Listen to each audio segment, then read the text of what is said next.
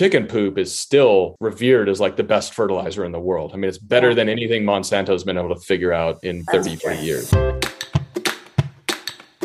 Hey everyone, I'm Morgan, co-founder of Primal Kitchen and host of the Primal Kitchen podcast. Today I'm talking about an important topic with Marine-turned-farmer Paul Greive, and that's regenerative farming.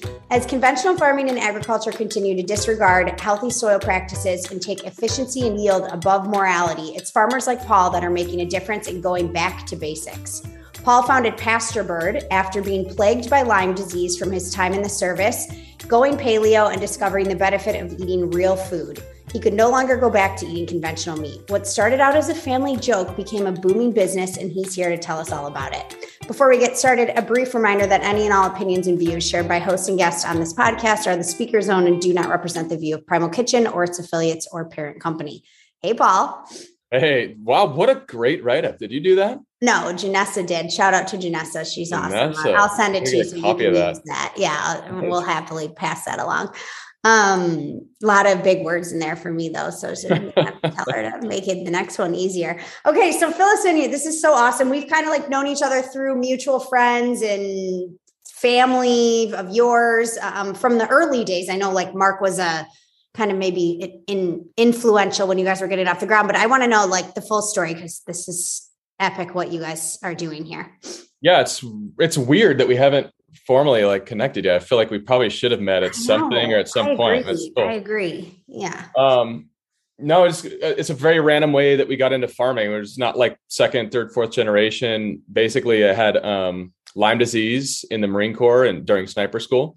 I got bit with a tick when I was out in the field and just started getting really bad brain fog and fatigue. And how long did it take for you to get diagnosed with Lyme disease? So you get this, like when you get a tick bite, normally they just go away after a little while, but I had 77 tick bites on my body coming out of the field because we're like laying there in the backwoods of Virginia for 3 days and try not to move kind of thing. Everyone get Lyme disease? This sounds crazy. No, but everybody has a lot of tick bites. It's just which one happens to have Lyme on it, you know? Oh God. And so you get this like bullseye thing that just starts to grow and grow. And I was like, it's whatever. It's no big deal. And then it started going towards like, it was on my thigh and it was going towards my knee and it was like going towards my junk. And I was like, okay, it's time to go get this checked out. You know, And the guy was like, yeah, you definitely got Lyme disease. So it was really weird. I mean, I was a college athlete, like Marine, all this stuff. I started just feeling crappy at 22, 23 years old.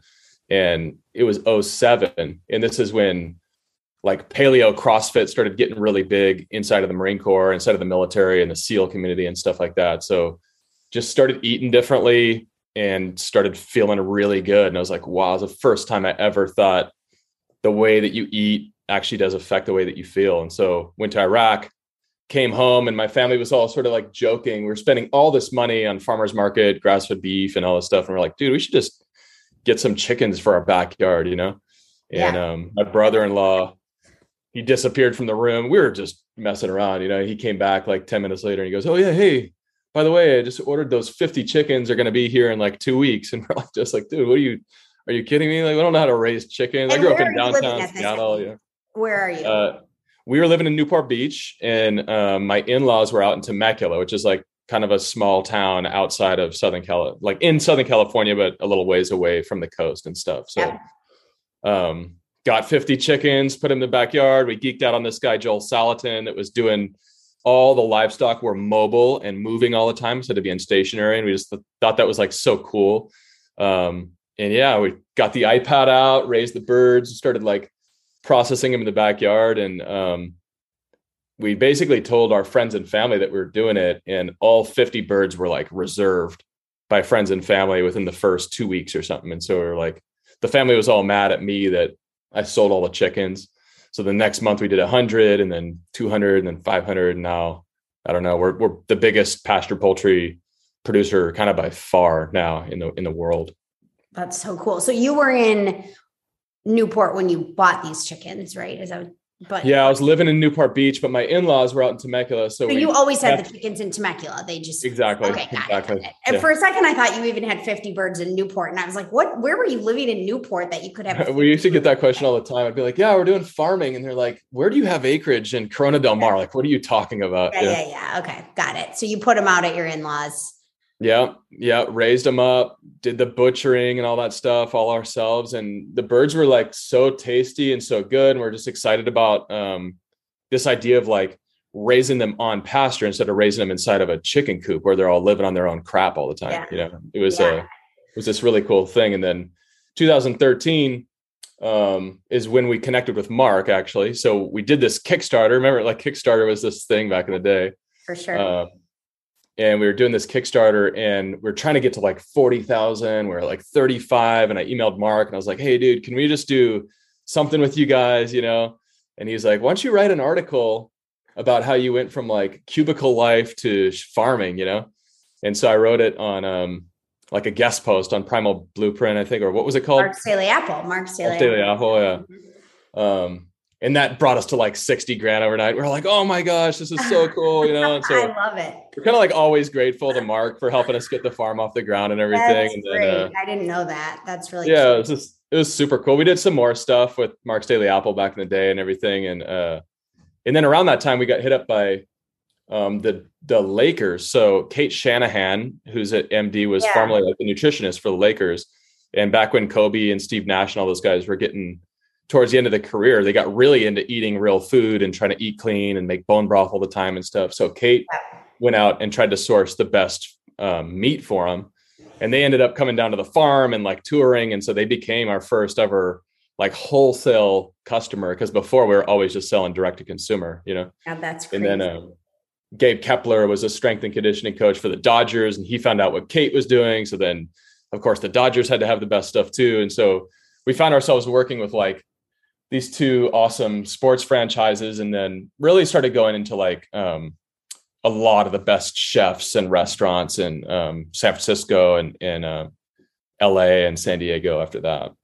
It's so interesting because to me, like if I look at Primal Kitchen, right, like the mayonnaise, we never went to restaurants first because it's not like a menu item. Like you don't, right. It's hard to get like Primal Kitchen mayonnaise on the menu, right? So people don't pay up for condiments like that. But it's very interesting how some of these like super high end like meat products can attract that like restaurant client before you're just launching into retail now, right? Like you guys have been direct to consumer this whole time.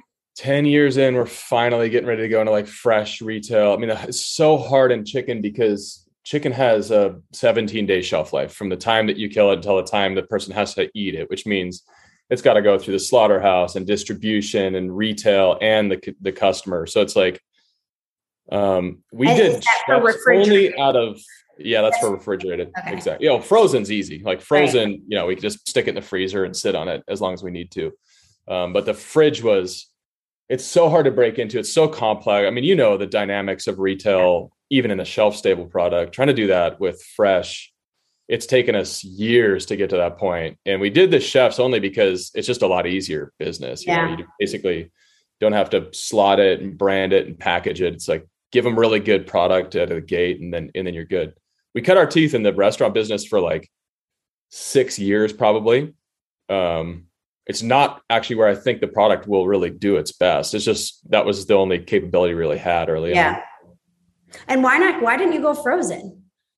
Well, that's the direct business. There's not a huge demand within like the fresh case. So if you're going to buy like a whole chicken, you know, you don't usually see that frozen in like a grocery store. It'll be wings or it'll be, you know, like chicken tenders or different things in the frozen case. I'm actually like really interested to see if we can break into the frozen in grocery.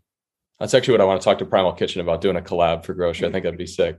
Yeah, we should definitely chat about that. We'd love to. Yeah. No, it's interesting. I mean, 90-day shelf life is hard to execute. I know that from my days of working in the kombucha business, it's a brand called Kavita. And the short, I mean, they didn't even have 90 days, but like 45 days is impossible. 17 is like crazy. I mean, it's a nightmare. Yeah. The amount of just like management you need to get it, the 5 days to get to the distribution center. And then the orders would need to come and it would need to ship out within 2 days in order to make it so that there has a week on it before. I didn't realize it was so small Well, think about this too. So we have, 3 weeks to hatch a chicken and then 6-7 weeks to grow one out. So you're like on the hook for 10 weeks of production coming in too. And that production can do better or worse depending on how the birds grow out and the weather and all these different factors. So it's like there's a lot that goes into planning it. I mean, it's a big reason why we decided to partner up with somebody, because we kind of figured out how to raise chickens on pasture pretty well, but we do not know all the ins and outs of fresh distribution, logistics, plant. We needed to partner with somebody that really like knew that side of the business. Yeah, makes sense. So your first year, you just were selling to friends and family, it sounds like. And then what? Yeah, so we went into like drop sites for a while where we would freeze product and people would order online. We would drive around. We have like these crazy stories about, for a while, there were 9 of us living in 1,700 square feet, like all trying to get this farm thing off the road. And we would go out to Hertz and we would like rent cars for the day. We would tell all our customers like, hey, meet us at this parking lot or whatever. And like everybody would go and you'd get there. And then half the time you wouldn't have the right stuff. And it was like insane, and then FedEx started getting better and better. So we got to the point where we could actually ship directly to people. And then the fresh business kind of started up, and that was like very heavy on restaurants and then retail partners. So kept building out our stuff online, but also working with companies like Crowd Cow for like larger kind of e-commerce business, Cool. What's Crowd Cow? I've never heard of that. Crowd Cow is a really cool retail partner that we have. They basically source from probably 50 different farms, and you can buy direct from like a whole slew of different farms through them. So they're kind of like a third-party vendor that represents a bunch of different farms. To retailers, not to end consumers like me. To end consumers, actually. End consumers. Oh, so I can go on Crowd Cow and like buy super high quality stuff from farms. Like, is that where you mostly do all your direct to consumer business from? We're doing a lot on pasture-bird.com. We do a lot with Crowd Cow, and then in a smattering of other like more regional style e-commerce brokers too. Very cool. Okay. Yeah, Crowd Cow is really cool. It's worth checking out. I mean, lots of pasture-raised stuff on there, some that's not as well. Lots of great wild fish. They bring in really cool Wagyu beef out of Japan. They got some really interesting stuff on there. Oh, I'm excited. I'm definitely checking that out. Yeah. Okay. So there's like 20 of you living in a 1,700 square foot place. At what point did you guys like buy your own farm? How many chickens were you making your in-laws grow like in their backyard? Yeah, we probably got up to like 500 chickens a month in the backyard. And this was like a 2 acre. I mean, it was a good sized backyard, but it wasn't that big, Okay. And there's so many stories from like, we would offer farm tours early on, because we're always been about transparency and like. I bought one of your farm tours for my nieces and nephews for Christmas in 2000. It must have been like 2017 or something. So I don't know where you would have been at that point in time, but not there anymore. But still, I mean, we've had probably 30,000 people at this point come for in-person farm tours. I mean, we just think it's so important. It's like a game changer. This whole Marine Corps idea of like inspect what you expect.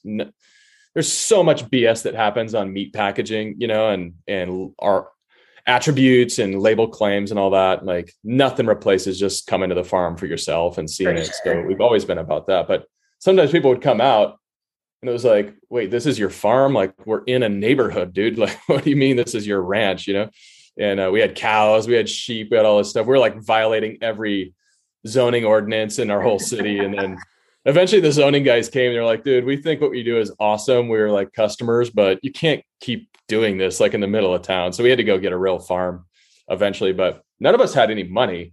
That was like a big part of the problem, is that we didn't have any money. We'd never raised investor money or anything. So we couldn't go buy a farm. We had to go lease something for pretty cheap and kind of take like really bad soil and then start getting it better and better every year.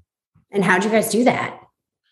So we started out on this place. It was an equestrian kind of property. And the lady was just like, yeah, I read about what you guys are doing. I think it's really cool. I think stewardship and taking care of soil is like really important. And this is back in 2014, 2015. I mean, nobody was really talking about regenerative yet, Yeah. But she was just like, she's an old cattle woman and she thought it was cool what we were doing. So she really bought in. We thought that ranch would last us like 5 years. And then the story, like 6-7 months in, you're like, okay, we've maxed this place out. We need to go find more. And I was out driving around the outskirts of Temecula and we drove by this huge like potato farm, just big, beautiful, flat ranch, but it's potatoes, which is the worst crop on the soil. Like they just absolutely extract all the nutrition. They have to fertilize and, synthetic fumigation is basically chemotherapy in the soil. So they just kill every living bacteria in the soil when they do conventional potatoes. It's really rough. I had no clue potatoes were that bad. Potatoes is a rough one. Yeah. And you can only do one potato crop every 3 years because it's so like detrimental to the soil. Interesting. Okay. But we were driving by it and I was talking to the realtor and I was like, dude, that's what I want. Like, I want that property. He's like, oh, don't bother. You know, like they've been farming potatoes there for 50 years and blah, blah, blah. And I just called him and I was like, hey, I'm Paul. I'm, chicken farm. I'm interested in leasing the land. And the guy goes, oh, it's interesting you call because we just got out of this board meeting and like we decided to not farm potatoes anymore. And we're kind of open to leasing or whatever. So they gave us a really good deal on the land. And I actually have a picture I should show you. Will people be able to see if I put pictures up here? Yeah. Okay. Anyone who has their video turned on will be able to see. And for anyone who doesn't, you should turn on your video because Paul has like a loop playing in the background of where he's at the farm. Right. Well, check this picture out. This is when we first got out to that ranch in San Diego County. And so when we got out there, it was literally like, it wasn't soil. It was just dirt. You would step onto this and you could see where it's all crusty and stuff. Yeah. And your boot would go in like 12 to 14 inches probably. This is in the middle of wet season. You can see like barely growing some weeds, Yeah. And basically just started a little better than that, but that's essentially what we started with. Less than 1% organic matter, 50 something years of like farming conventional potatoes out here. Just essentially like, for lack of a better word, like raping the soil of all of its nutrients, like just extract. And the ranch was like dead. That's why they were done farming potatoes because the cost of synthetic fertilizer had gotten so high to even get a marginal crop out. It was like, it's not worth doing it anymore. So we started putting the poultry on there and rotating poultry and like fertilizing the ground and doing all this cool stuff that now, folks are learning that's possible with responsible, proper animal agriculture, like literally healing the soil. And now you could see what it looked like last year. It looks even better this year. We've increased the soil organic matter 3 times, which results in so much carbon sequestration and water holding capacity and just nutrient density of the grasses and of the animals eating the grasses. And it's really beautiful. We see probably 30 or 40 different species of grasses and, what the West would call weeds and flowers. And we see deer and bald eagles and hawks and owls and snakes and so much wildlife out there too. I mean, it's literally a different place. It's pretty cool. I mean, it looks like, for those who can't see, it looks like a desert before, like an actual mild looking, not even remotely dark and rich desert sand. Now it's like fully covered in green. So that's amazing. And wow. Yeah. Crazy. It's fun to be a part of. Some of our original staff from when we started out there is still there today. And it's like, I'm only there once a week or something at this point. I'm not on the farm every day anymore. I got to go sell all the chicken and do all the business side of it. But the guys that are there every day, it's like, they just have these awesome stories about finishing the day. Like, I don't know if you ever worked out in the dirt, but you get like all this dirt in your nose and your ears and it's nasty, and now they're just like, oh, it smells so good. It looks so good. Like, it's so nice to be in this environment every day. And it really is. I mean, it's beautiful out there now. And this background is that of that farm you just showed me that. Yeah. Same farm. Exactly. Cool. Yeah. And so, okay. So you raised the 40,000 on Kickstarter and then what? Like what happens after that? So we were doing this direct to consumer business, regional, mostly focused in SoCal. And it's great. Like we actually still have that company. It's called Primal Pastures.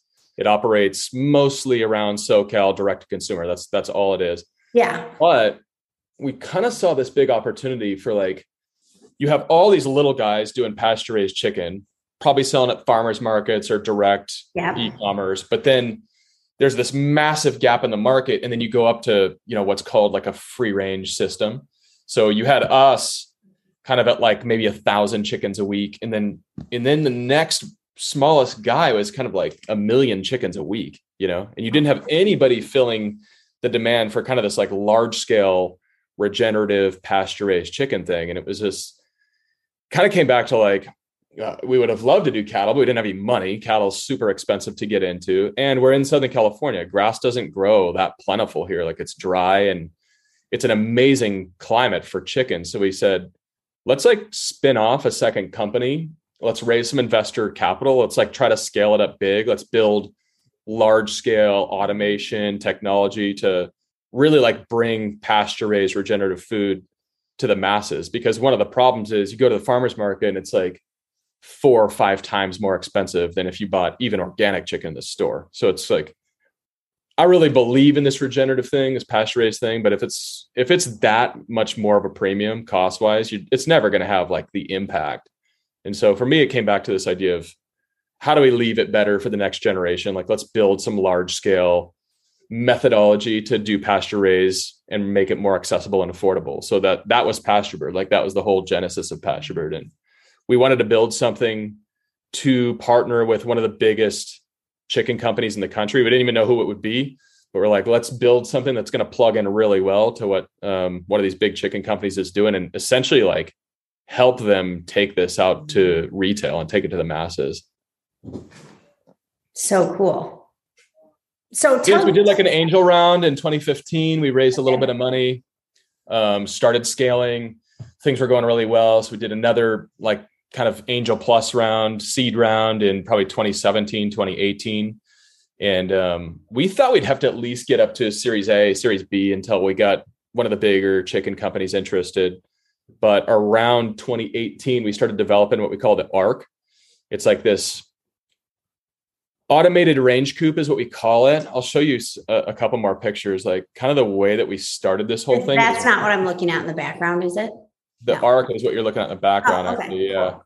Yeah. So we started on these really manual houses that it's like a greenhouse with no floor. Okay. And that's what's really unique about Pasturebird and pasture raised chicken is that the coops are all mobile. So like the birds are living on pasture, and then every 24 hours, the coop moves to a new spot. So the birds are always living in this clean, fresh environment where they can forage and peck and scratch and do all like the chicken things. But it was so expensive because we're dragging these greenhouses like manually. I'll go back to this picture. You can kind of see them in the background here on the right.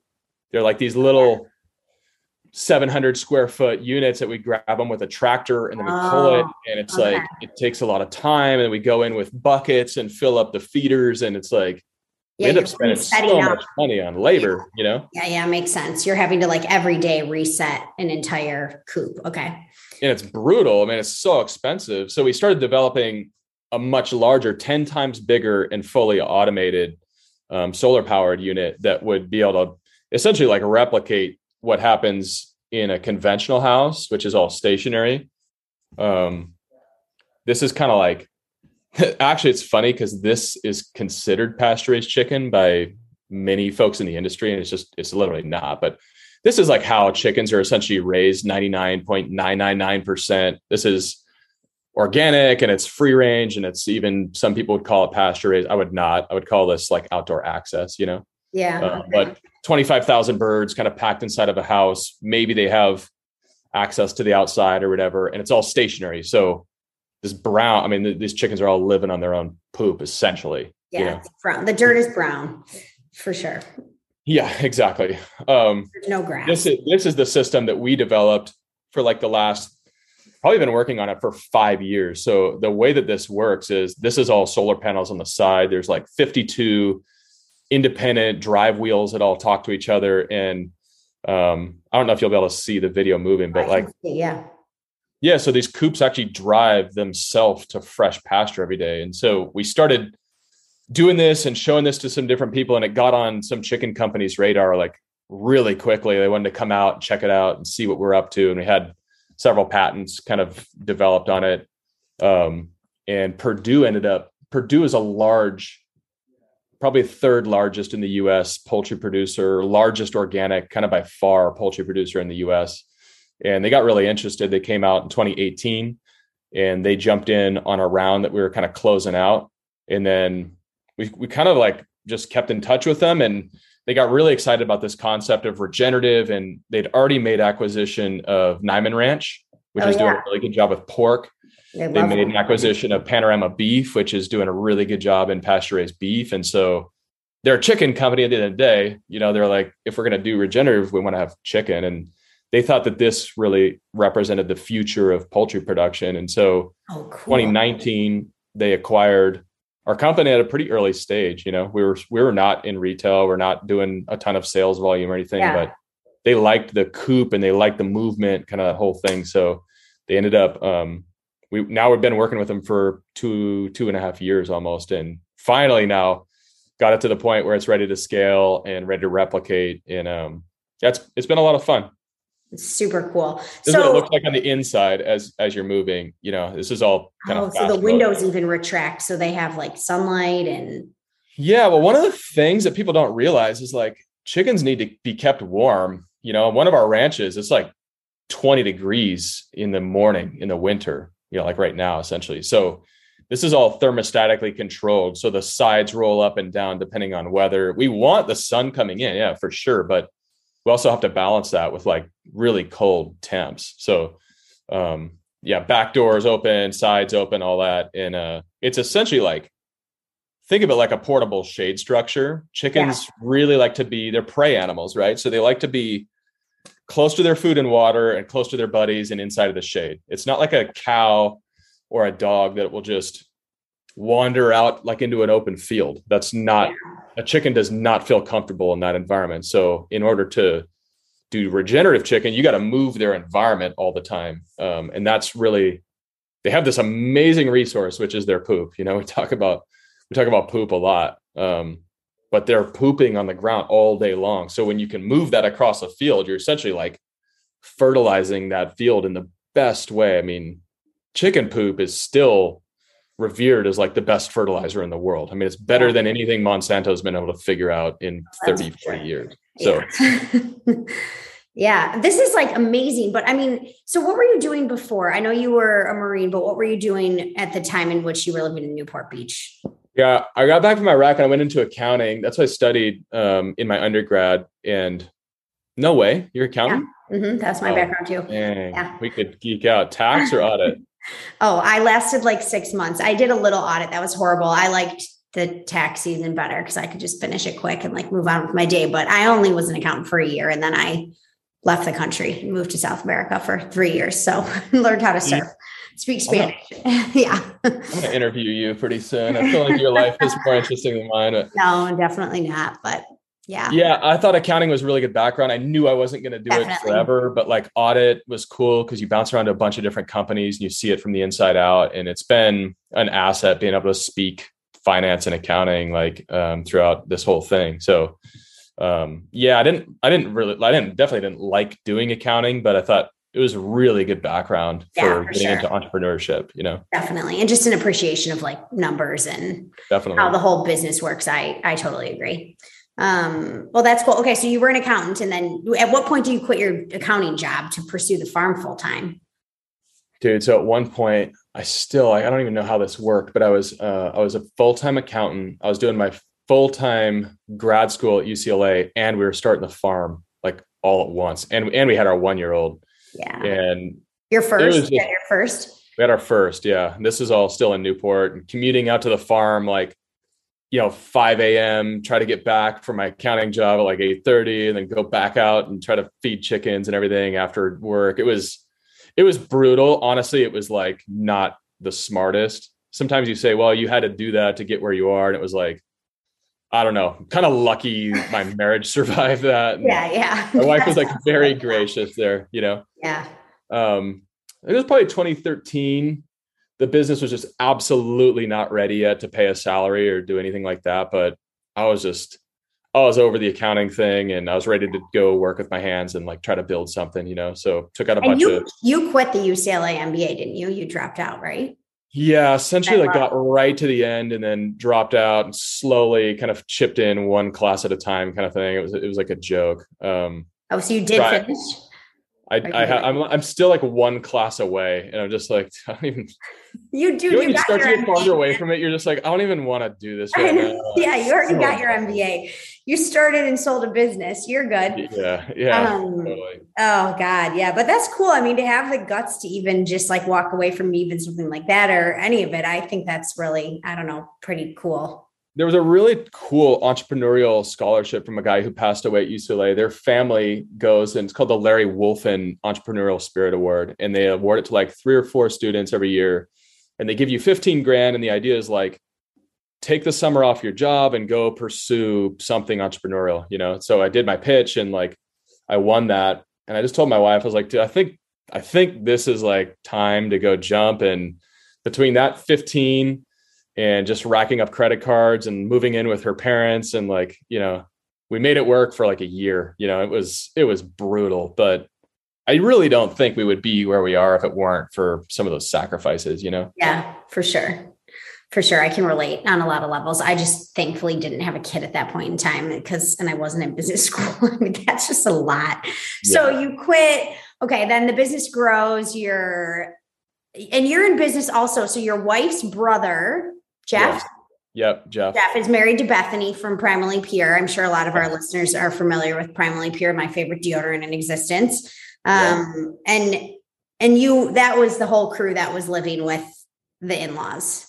Yeah. So him and his wife, me and my wife's parents, and then a couple other family members that were just like, why are we all here? But, it was also super gracious by my wife's folks to like let everybody into this 1,700, square foot house. I mean, it was absolute chaos. There was 9 of us. And I think one person had an actual job. Like Bethany was, doing chapsticks and like, we're like, dude, these deodorants, like, they're good. Why don't we try selling a few on our website kind of thing? She's like, oh, I don't know. Like, you sure? And, sure enough, eventually her sales started to pass our sales. And we're like, okay, you got to go get your own website, girl. Like you're killing it, My father-in-law is like a general contractor. My wife's an interior designer. So everybody was just kind of like in the infancy of their thing. And I mean, it was 7 days a week and a lot of farm tours, and we would do my other sister-in-law is a really talented chef and Pilates teacher. And so she would do like breakfast and Pilates on the farm. We were just trying to make money any way we could to survive, basically. Yeah. God, I love it. Good memories, but I remember in the moment just being like, this is insane. Yeah. Get me out of here. So that you lasted how long? And then you guys, moved to Temecula full time, I take it. We were there. We were there for like a year living in the in-laws. And then we went out and eventually got our own place. And that was a big part of like, we did that angel round and we were able to give ourselves a small, it wasn't a big salary by any means, but it was like somewhat predictable, have a little money coming in every month. Still not enough to pay off all the credit card debt or anything like that. That didn't happen until the acquisition, Yeah. Crazy. And how many chickens do you guys have now? How many farms do you have? Like, where are you? So with Purdue, they have a really good presence in California and in Georgia, they have a really big presence in the Northeast, but the climate doesn't really work for producing pasture poultry year round in the Northeast. So we're mostly producing in Georgia and in California. We have one farm in California still, looking to expand that. And we have 3 farms going in Georgia. So at any given time, I mean, you could think about probably 80 to 100,000 chickens on the ground, at any given time. But to be honest, that's still tiny compared to anybody in the industry. If you're not doing 1 million chickens a week, which would be, 6-7 million chickens on the ground, like you're barely even considered a player at that point. So we're still kind of it's weird. We're in this in between where we're like huge for pasture raised chicken in the farmer's market world, but we're tiny compared to kind of like industrial or even free range retail chicken. And it'll be fun. It'll be a crazy next few years while we grow this thing. Yeah. Okay. So talk to me about this. So I get like the jump to pasture raised. Like, I get how you got there. This is like movements exploding, Food Inc. takes off, like, right. There's all this cool stuff, but to actually come up with this and patent, like, who's the engineer? Like, how did you guys do this? Yeah, it's sure as heck not me. I mean, I've always felt like I kind of had the vision for it. My brother-in-law, Jeff, Bethany's husband, is a kind of hardcore ops guy. So he's all about behind the scenes, making it work and, scheduling and logistics and all that. But the missing link was like the super smart brainiac dude. So we hired Dan Cody. He had formerly managed White Oak Pastures. You're probably familiar with them, and Will Harris. Yeah. They kind of run the regenerative space really well in Georgia. And then he was on a prominent regenerative farm in Texas. And he came out for a tour, and I kind of just shared my vision for scaling pasture raised and some of my thoughts around automated coop movement. And I threw out the number of like, we eventually want to be doing 1 million birds a week, And everybody in the pasture space just looks at me like I got something growing out of my forehead when I say that. And when Dan heard that, he looked at me as like, that's literally what I want to do too. So it was this cool moment of both of us really aligned on vision. And he's a PhD biochemist, crazy smart engineer. So we were able to hire him in 2017, and he started work right away on kind of getting the ranch up and running, but then this automated range coop tech and our patents. And he was really, I would say he was by far the key driver of that whole piece. And he was a stockholder and stuff like that too. So it has been really fun. He was, for anybody like building a company, he was such a key hire. Both Jeff and I look back on that. We're just like, I don't think none of it would have come together without Dan. I mean, he was the missing link for Jeff and I, Yeah, it's interesting. We have like a similar kind of, I know you said you listened to the Mark and I's podcast on Primal, but it's just like a similar kind of thing, like Mark, myself, and Rick. And I think without, obviously Mark being probably the most important there, but without like either one, there were a lot of any one of the three of us, there was a lot of like areas where it could have crumbled, me probably contributing the least, but I pulled the people together. So someone has to do the fun stuff. That's a pretty important job. Yeah. Somebody has to do the sales, marketing, and innovation. The product's great, but it's still not going to sell itself necessarily, Yeah. That's really cool. Okay. So what now? So you've been acquired, and how many of these things are you building? Like, what's the ambition? Where's the future for you? Yeah. Guys? I mean, we really are. It took us a couple of years to refine the design and get it just right to where we're really comfortable replicating, and that was part of what I give a lot of props to Purdue. They came in really, really early, so they had to take a couple of years with us and really develop this. And what was cool about that is we had, for what it's worth, I mean, Purdue really is the best at doing organic chicken. So we had the best classically trained chicken people, I think, in the world feeding into the design and kind of the build out and all that. So I think we have the best of the conventional industry combined with the best of pasture. So we're like ready to scale now. My dream still, and Purdue's on board with this, is we want to go to 1 million birds a week. We want to see prices really come down within pasture raised and regenerative. It's not just affordability. It's also like accessibility. I think it's not my dream. Yeah. I want to work with Erewhon. I want to work with like the best retailers, but I also want to see this in Trader Joe's someday. Like I want to see it, like you guys, I want to see it accessible at the places where the masses like really do their shopping too. So the dream hasn't really changed at all. It's about getting birds on a pasture, healing ground, healing soil. One of the most exciting parts of this is, as we've gone large scale, this idea of integrating cattle, crop, and poultry together becomes possible. So like this farm that I was showing you just a little bit ago, he does cattle production. He grows hay for his cows. And so every year he essentially had to come through. This is one of our Georgia farmers. He had to go through with synthetic fertilizer and like put that down to grow enough hay to feed his cows. And when we started raising pasture poultry, he essentially replaced the synthetic fertilizer with the chicken program. So the chickens are doing all the fertilizing he needs. So he's been completely off of synthetic fertilizer for like 18 months. And he's making more money doing the chickens and growing. You can sell the chickens instead of just buying something that's an input that you don't get anything out of. Interesting. So to me, like the future of food is this integration of cattle and chickens and cropland. It's like, for far too long, probably 60 years, we've separated the two, where it's like, oh, the corn grows here and the animals grow here, but we're going to harvest the corn to feed the animals. It's like this crazy backwards thing. I think the way that God really designed animals and plants to work together is like animals, feed plants the same way plants feed animals. So we need to reintegrate the two. And like, I think there's large scale solutions here for growing corn and growing, soybeans and growing all the staple crops in integration with animals in this like really regenerative way. So I think that's what we're super excited about. Like, how do we change the entire food system over the next 5 to 10 years and like show what's possible at scale, Yeah, that's awesome. I love it. And do you have access to like more land now that you're partnered with Purdue? Like what do they want to do?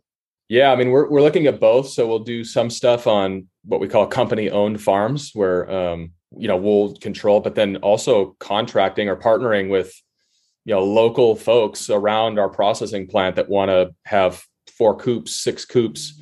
They're going to call us up and we'll basically provide them with the chicks and the feed, and then they'll have these coops and they can raise the birds out, and we'll pay them a really, really killer price. So it really feels like a win-win for, small family growers and kind of for the consumer too, because you're gonna be able to get these things at prices you've never been able to before. It's amazing. And so how does Primal Pastures then, like, what's the difference between pasture?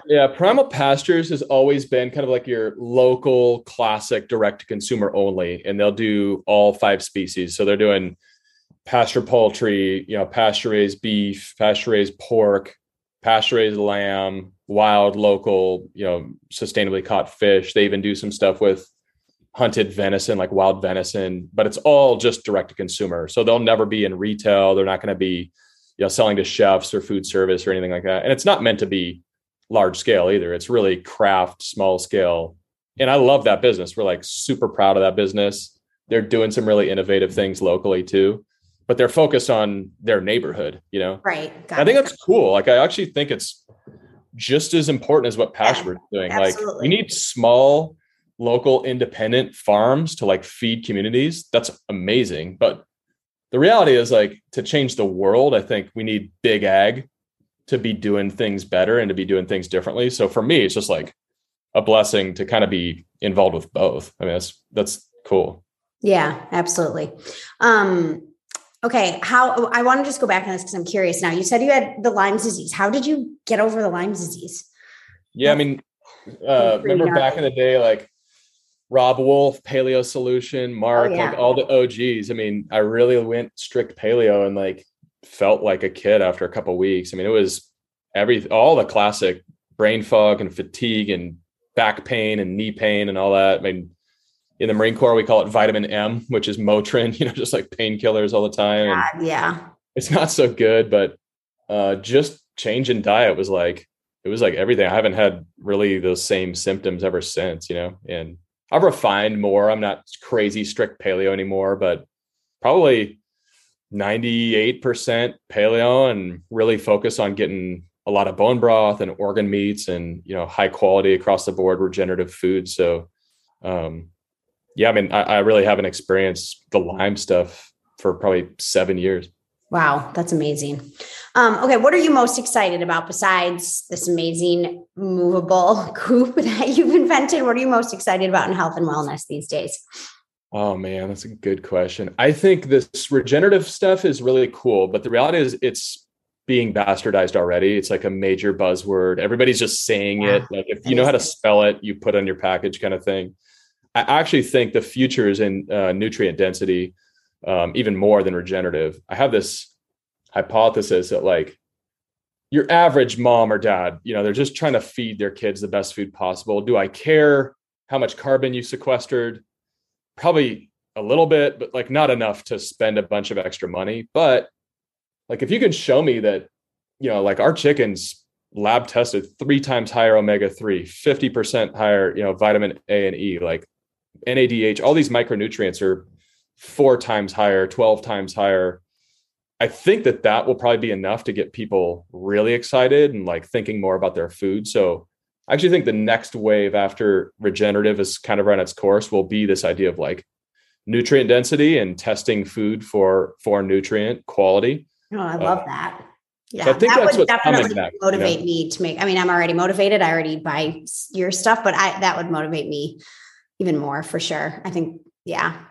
We're trying to lean into it. We're trying to do a lot of lab testing and publish stuff and compare it to, we're part of Purdue. So it's not like we're saying free range sucks or organic sucks, but let's show the differences, not only in how we're raising the birds, but like, what's the impact on the health of that product, And I actually think the vegans and vegetarians and all this plant-based stuff, like a lot of ranchers think that that's the bad guy.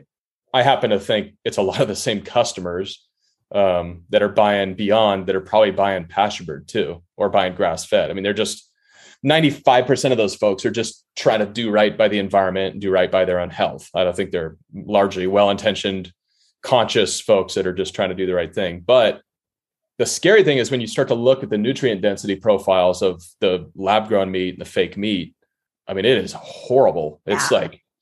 It's like so bad. And yeah, factory farming, like you look at some of the kind of factory farming metrics around nutrient density too. And it's scary. What's the declines in, and when I say factory farming, that's animals and plants. Like the way that we're growing corn, that's factory farming. The way that we're growing oranges, Patagonia, Yvonne Chenard kind of hosted this study that compared the nutrient density of an orange in the 1950s to now. And it was something like 9 times higher vitamin A 50 years ago, or in the 1950s than it is now. It's like, you understand what that does to your gut health, to your overall, like to all these, and that's just vitamin A. Like imagine it's all driven from healthy soil. So it's like, why should you care about some other farmer's healthy soil at the end of the day? Because the food that it produces will be different in its nutrient profile. Like, no doubt about it. And there hasn't been a ton of studies on that done yet, but there will be. Like, trust me, there will be.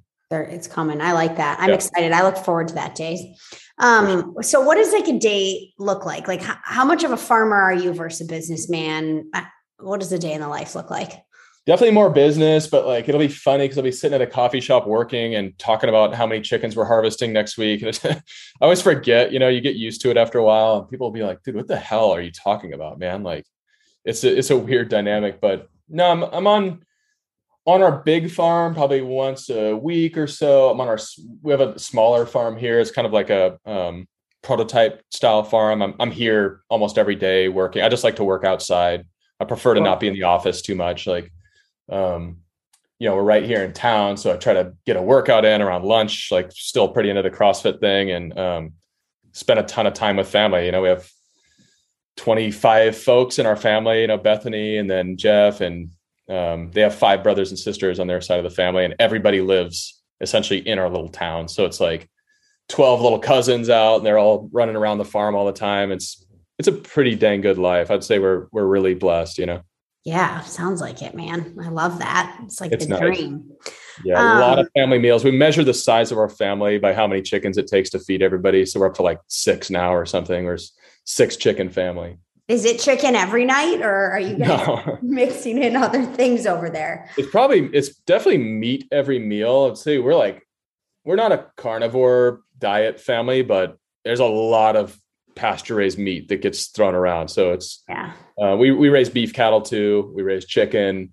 We know exactly where all of our pork and seafood. I mean, we know who's catching the fish. We know exactly how they're caught. I mean, we're pretty into the whole meat thing. There's a lot of barbecues, and we're in SoCal. So it's like you can grill 12 months out of the year. That's actually what got me fired up to talk to you guys, is because I would say, not mildly obsessed. Like we're obsessed with the buffalo sauce. Oh yeah. The buffalo every family meal, like the buffalo sauce is prominently displayed front and center. And we're like, all the kids are fired up on it. Everybody's fired up on it. You guys just need to make it in like a 5-gallon bucket for us, and we'd be good. Well, it's going into Costco. It's in Costco. So you can buy bigger. Right. I know, the 2-pack, right? 2-packs, yeah. We'll look it up. We'll send you a bunch of buffalo sauce.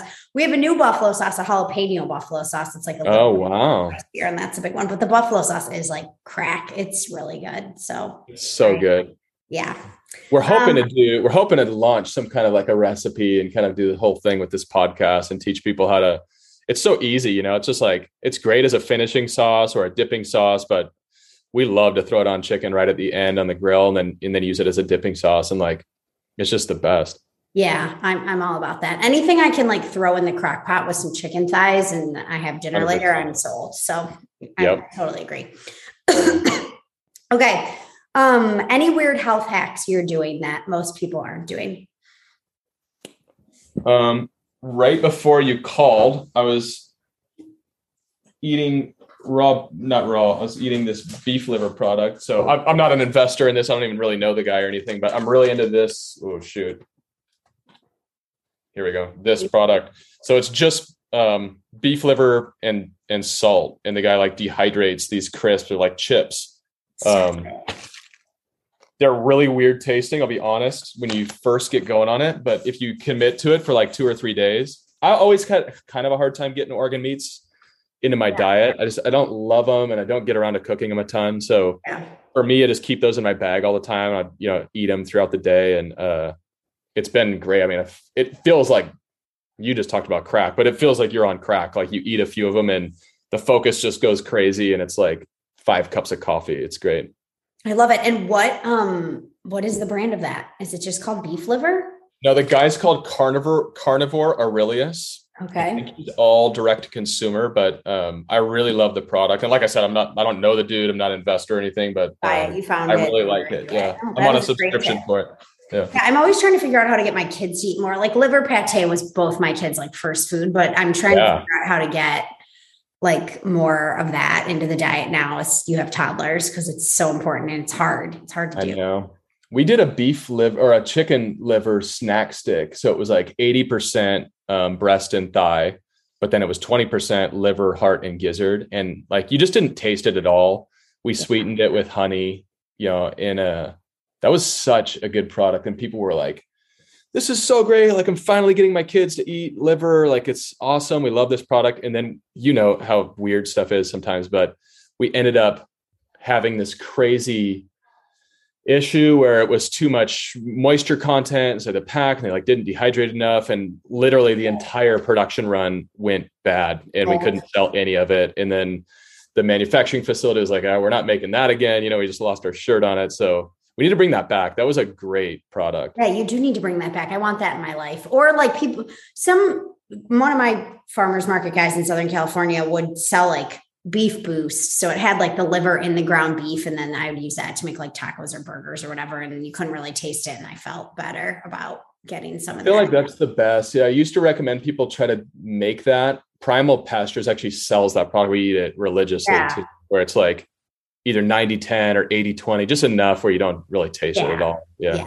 That's a great way to do it. Yeah. That's amazing. And then bone broth too. I mean, bone broth, I feel like the ship kind of sailed, and there's such a saturated market in the pre-made bone broth, but like, dude, just save your bones. If you have an Instant Pot or crock pot, like throw the bones in with a carrot and a stick of celery and an onion, and just let it go for 8 hours. And like, it's the cheapest by far. It's the best bone broth that you'll ever had. And that's literally how you extract like the nutrients out of that product. And it's where you get all your gelatin from. And like, your kids are into that, then great. If not, we top rice with bone broth. We'll top all kinds of stuff, or just make soup with the bone broth as as the stock. So there's lots of different ways to get bone broth, but you have to do it.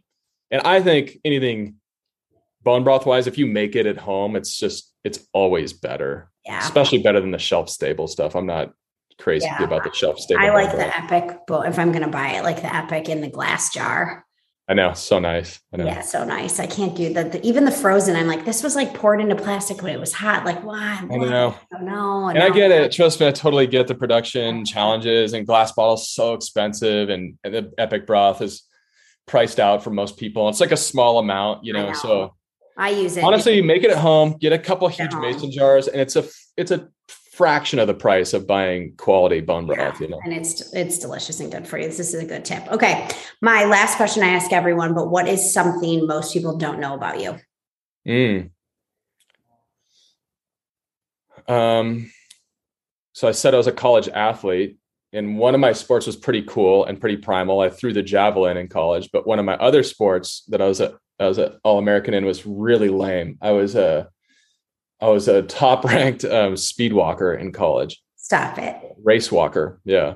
And so I could walk 2 miles in like 14 or 13 minutes or something. Stop it. How did you get into that? This is fast. So embarrassing. I thought that was just like something, I don't know, people did at the mall, like in the winter in the Midwest or something. That's the only time it should ever be done. It's like the dorkiest sport in the world. How did you get into this? So I was on the track team, and that was fun. It was a very like diverse global team from all over the place. And the sport of race walking is a real Olympic sport, but in the US, it's like nobody does it. So this guy from Team USA was going around to track meets and trying to get people interested in the sport. So he came when we were all sitting at lunch with the track team. And I was like 240 pounds at the time, huge, javelin buff dude. And he's like, yeah, we're going to do this race walking clinic, and then we're going to have a race afterwards. And we were just joking around. We basically like dared each other into it. And so I borrowed one of my like 110-pound Track Buddies singlets. It was like Team Mexico. It was like absurd looking tight shorts and tank top and stuff. Okay. I went out there for this class and we were just joking around. It was just like a complete joke. This is joke. like a common theme in your life. These like frat jokes that turn into real things. It's a problem. Yeah. Okay. So this guy from Team USA, I'm like messing around. And this guy pulls me aside and he's like, hey, Paul, I just got to tell you, I mean, you have some of the best natural talent I've ever seen in my life. And I'm like, oh, like, come on, God, like you could have made me good at like basketball or football, but no, race walking is like my calling in life. So I went into the race and I was just waving to people and like spinning around, but I qualified for like national championships in my first race, just screwing around, like first time ever doing it, and then trained for a few more weeks and like got invited to Team USA. And it was just nonsense. So at one point in my life, I had to decide between Team USA, race walking, or the Marine Corps. I was like, there's not too many people making that decision point in their life right now. Yeah, no, definitely not. And you chose the Marine Corps, I take it. I did. I went Marine Corps. Yeah. Okay. Yeah. I don't know if that was the right decision. I know. Sure. Could have been a prominent race walker representing the country. God, I didn't even know that was a thing. This is like one of my most interesting answers to this question. I really enjoyed that one. Well, this was awesome. Thank you so much. Let everyone know where they can find you and Pasturebird and all the things. Yeah, we're everywhere, pasture-bird.com. Another thing I always like to throw out. So we're like huge believers in the local food movement too. So we're part of a big group, 800, 900 different pastured poultry producers. So, we'd love to have you buy our stuff, but we'd also love check out getrealchicken.com. Okay. And that will kind of give you like a national map of where different really good local producers are at. So, when you can buy local, buy pasture raised, but we're trying to fill that gap for, the folks that either can't or want to buy it from a store. Love it. And the other one you were telling me about earlier where I can find other cool farm stuff what was the name of that one? Proud Cow. Yeah. Proud Cow is a great resource. Primal Pastures is another great resource if you're around California. Carnivore Aurelius, shout out. That's the beef liver strip. So I got all kinds of resources. Your sister-in-law. And Primal Pure. Yeah. You need awesome skincare product. You have everything. This is great. Well, thank you so much. It was great to chat with you and keep up the good work. Same to you. Thank you. Talk again soon.